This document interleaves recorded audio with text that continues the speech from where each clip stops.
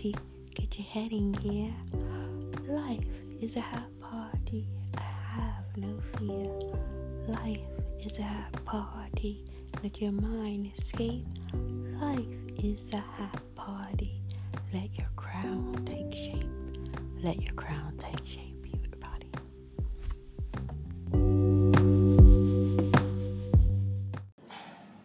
Hi, Karen. Hi. I'm here at the cave, which is reabsorption of objects into the fabric of life. That's right.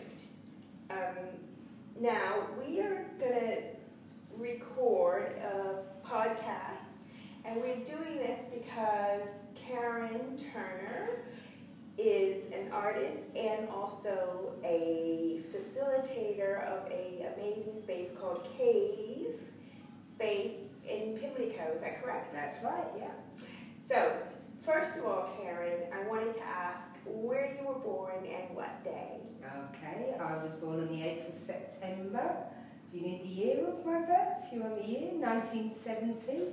And I was born in London. I was born in the General Line Inn in Waterloo. And I've lived here in Pimlico all of my life.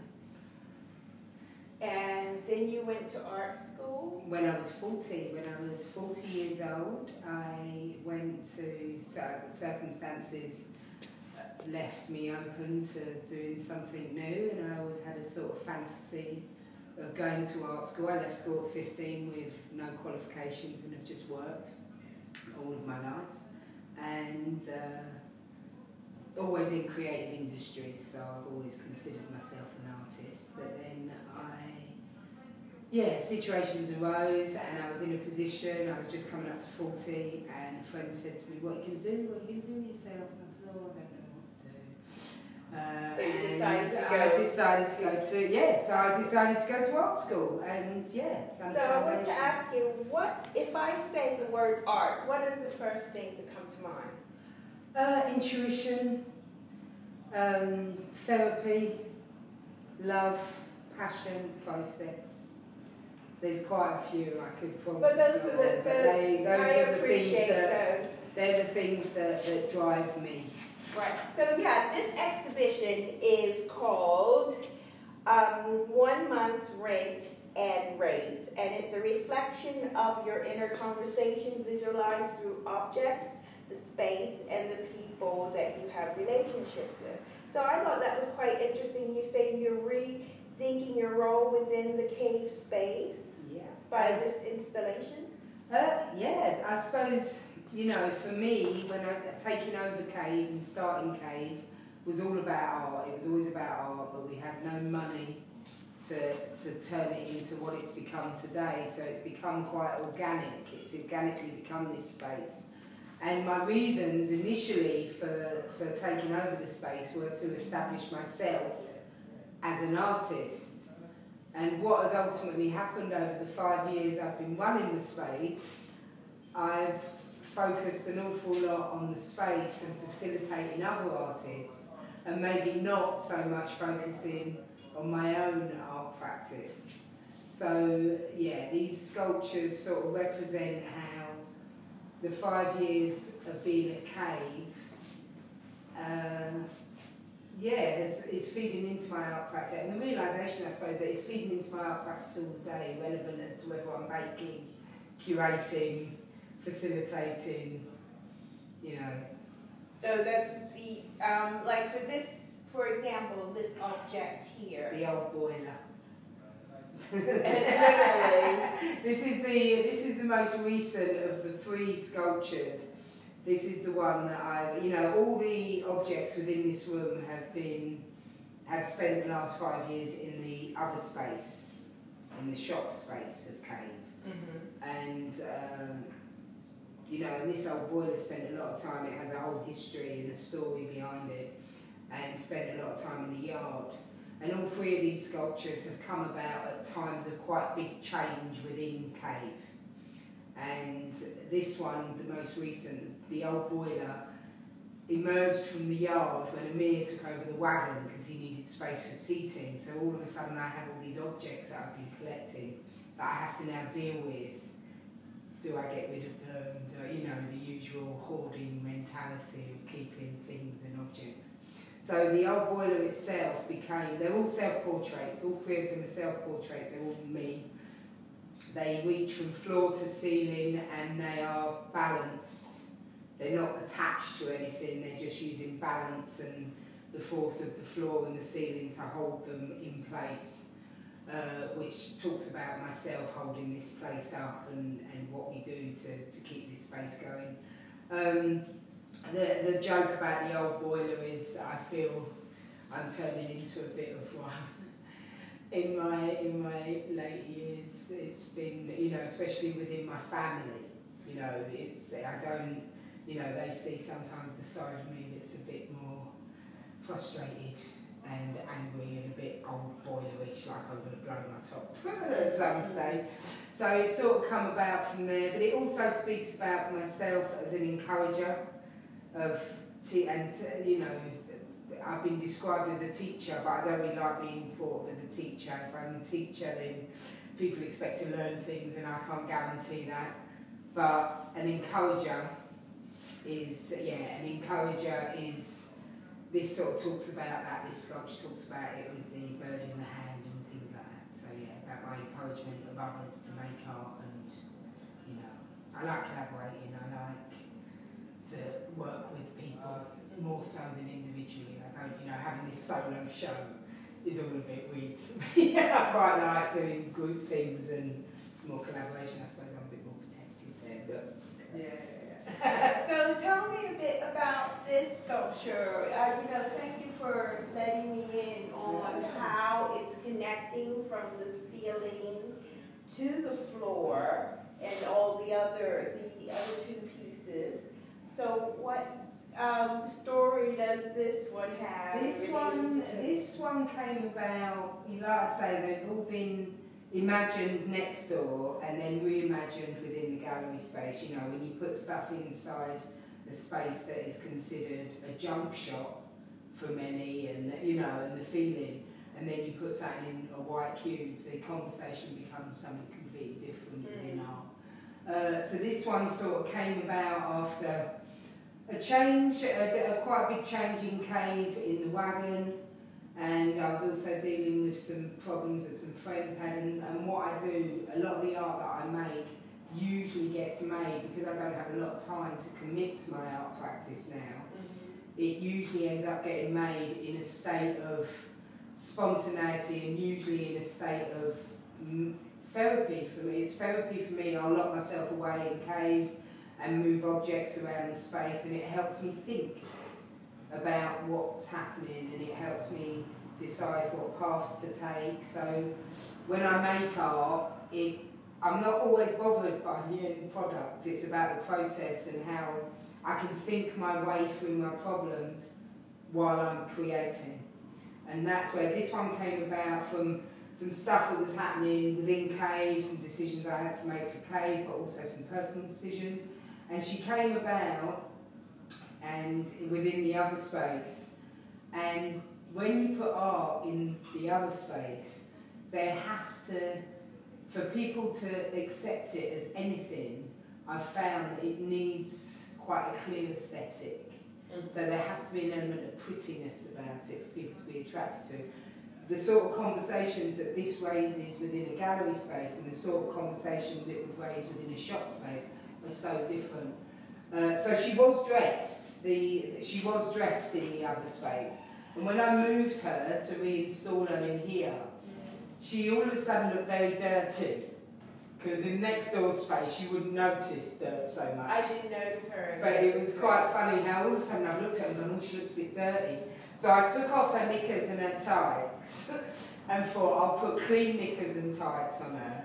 But they sort of fell to the floor, and it made me start thinking about, you know, myself as, and like I say, work reinvents itself as I'm making. I don't know what I'm making, it's not all well planned, I just go with it when it happens.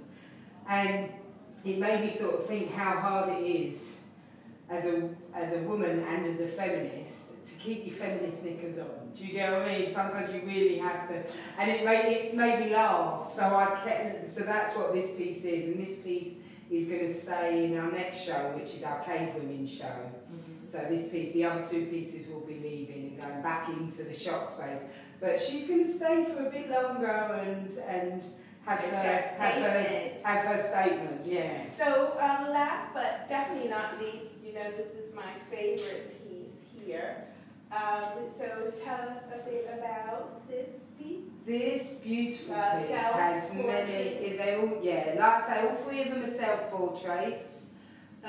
This one has quite a few meanings. It was made, the bodies, the mannequins that you see, which are noticeable within all three of the works, are 1970s mannequins, and they, to me, depict a more realistic shape of woman, for a start. So I always loved them. And my beautiful business partner, Jane, who I wouldn't have Cave without Jane, she gave them to me when we first took over Cave. She gave me these wonderful mats, and I just thought, oh my God, I love them. So I started messing about with the bodices. And they've, like I say, they've all hung around in the other space over the last 5 years. But the full sculpture came about after the flood, when we had the major, like I say, nearly all my work is usually made in a time of change and a time of sort of stress and things happening that how do I deal with this? Make art, just make art, and all of a sudden everything just feels a little bit better. It's my therapy. So she came about after the flood. We had a major flood, long story, check it out on Facebook. And she sort of came about from the flood. And she was sort of put in a cabinet, and she was sort of talking about, the squeeze boxes that I talk too much, so it's quite an obvious, to me this is quite an obvious self-portrait of me. I am the perpetual student, because I believe we're learning continually, it never stops, it never stops.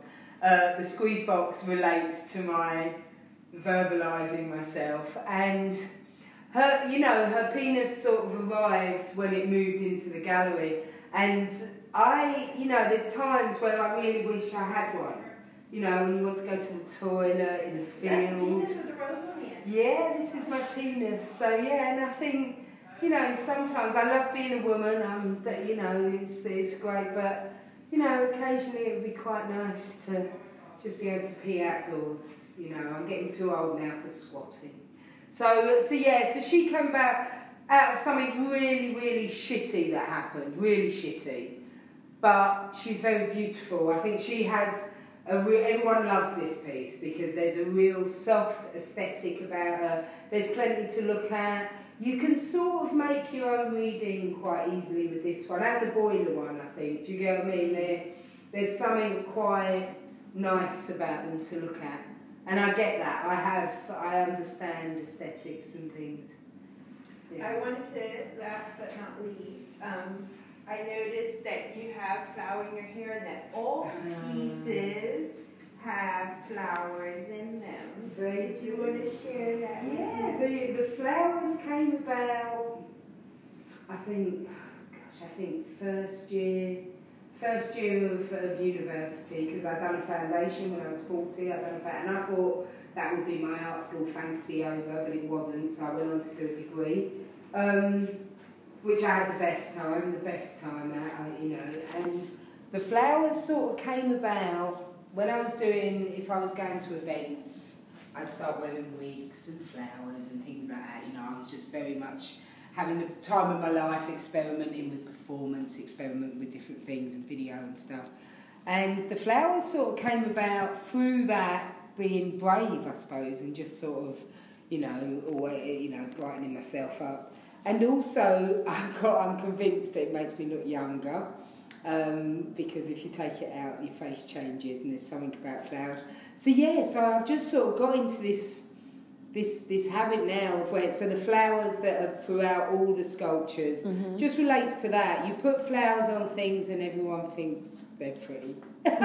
So I think it's as simple as that. There's and not many people. They're pretty as well. I think they are so pretty. Blooming pretty. I don't know many people that don't like, you know, we don't love all flowers. Like some people go, oh, no, I don't like carnations. I used to make flowers as well. My business went up from 20 to 30. I worked for, we had our own business called Big Bright Blooms. And me and my friend Maria used to make giant flowers for window dressing and visual merchandising and things like that. So this is before I went to art school. Okay. So flowers have always had a massive impact in my life. Do you get it? So, and yeah, you know, we used to make big 5-foot sunflowers and walk down the street, and everyone would just respond. You can't not respond to a flower, really. I don't know, you know, and they're so, you know, people use them for all different reasons, from births to deaths, for love, for you know, they're quite a symbolic sort of emblem for me. Do you get what I mean? There's something. And they are quite feminine. So we have International Women's Day coming up, and there's a lot happening at the Cave for that weekend. Do you want to give us a little preview? Because, you know, the couple of ones, I don't want to get them wrong. Couple of events happening at Cave for the International Women's Day weekend. What are they? We've got an exhibition called Cave Women, and it's a group show. And while I was at university, the wonderful Shauna Wilson, who's a good friend of mine, an amazing artist, her and Caroline and a group of us they were leading on it, and we started a little thing called Fans of Feminism, and we used to make things to sell for our degree shows and things like that.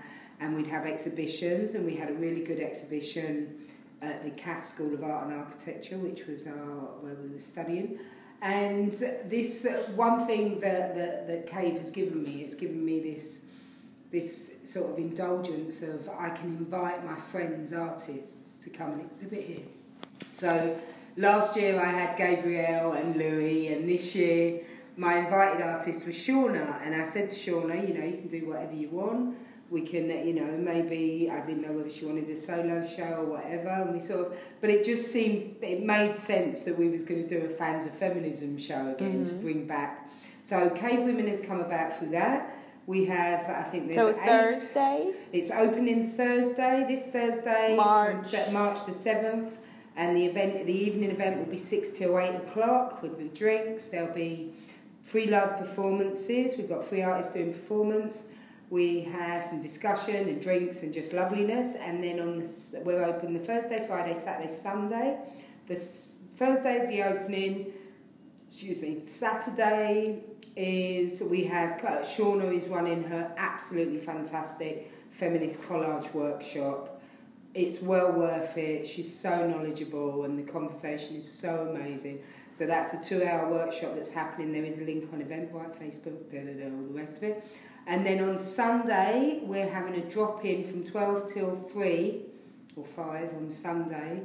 We're having a drop-in Create Your Own Fabric Vulva workshop, which is a fantastic thing, you know, especially that, you know, vaginas are really huge at the moment.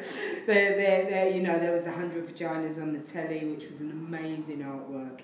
I watched it with my 18-year-old daughter and just thought, I told her, you know, I said, you're so privileged that this stuff is on mainstream telly. You know what I mean? That's so true. And, you know, to learn this stuff. Yeah. And so yes, would be unheard of in our time. Of course, absolutely. Of course. So the vulva making workshop has sort of come about from that. Shauna's done it before, and that would be lots of fun. A drop in, and it's £5 of it. It's a £7 donation, and £5 of it goes to a local charity that buys sanitary products for young women. Fantastic. Thank you so much, Karen Turner. And if you want to know more about Cave, go to cave.pimlico on Facebook. Yeah, there's cave.pimlico.co.uk. Cave Pimlico, actually, there's no dot. Cave Pimlico, you can either at Cave Pimlico or cavepimlico.co.uk. Our website is all up to date, has all the information on it. Yes, and I will put it in the description of the podcast. Thank you so much. No, thank you.